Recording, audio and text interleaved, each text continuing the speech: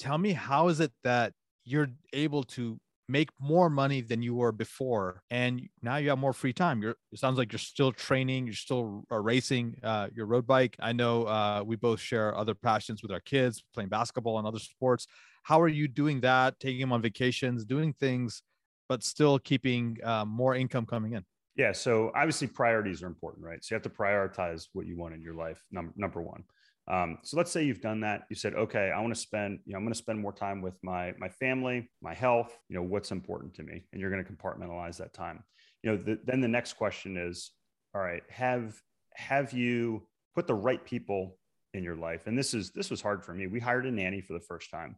And this is a challenge. You create more time in your life. So now I'm like, hey, I can take my kids to school. I can pick them up from school. I can go to, sports. My wife's an architect. She enjoys being an architect. She works, she probably works about 30 hours a week with clients she enjoys.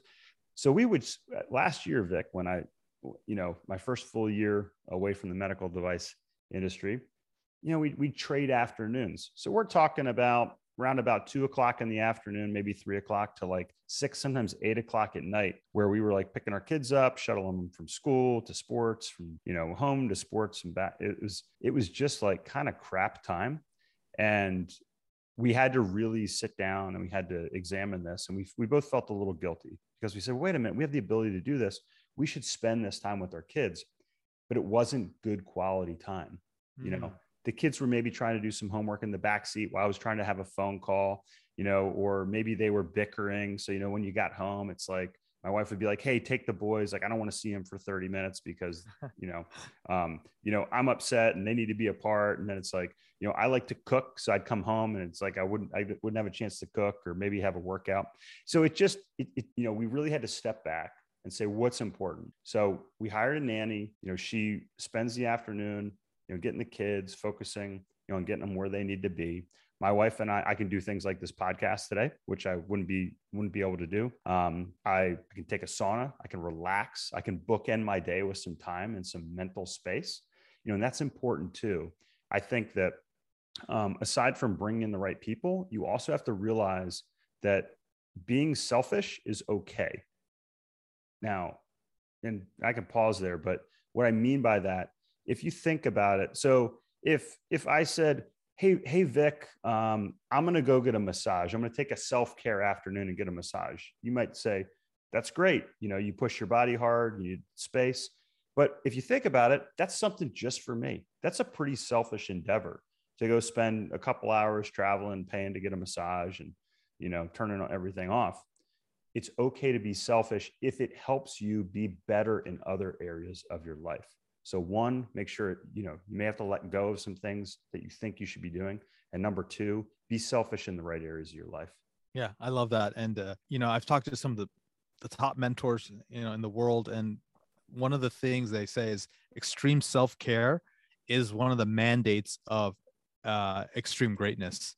And so wow, they consistently, like our mutual mentor, Robin Sherman says, the 2 massage protocol, I love that. I've never heard of any high performer saying, take 2 massages and it's not 2 massages, like, a month, it's 2 massages a week. I'm like, oh, that's I got to up my game. My game. Right, exactly. So. You mentioned sauna. I mean, one of the best investments I've ever made is this infrared sauna that sits in my gym, and I love it. Right. I see we both wear the Oura Ring. That's phenomenal, right? We're checking our heart rate variability. These are things that we're trying to get the metrics of high performance. And one of the metrics of high performance is sleep, right? Getting high quality sleep is huge.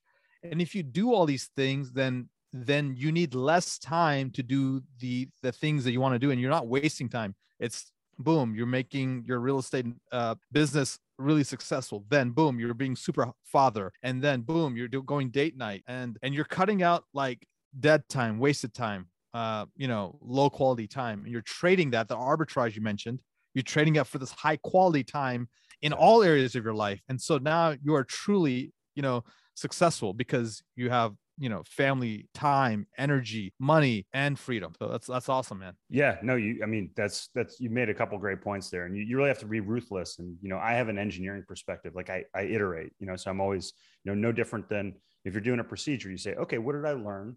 How am I going to do this better the next time? How am I going to make it more repeatable? we can apply this to all areas of our life. Okay. Can I read less news, or can I be more efficient? I use a news aggregator, so I can scan the headlines real quick in 5 minutes in the morning. I can get the headline. If something's important, maybe I tag that and put some, time aside when I'm eating lunch to read something. It's, hey, look at all areas of your life. What can you do better? And you know what? You might have to cut stuff out that's not that important. Like, you might not be able to watch 4 hours of football on the weekend if you want to change your life in another area.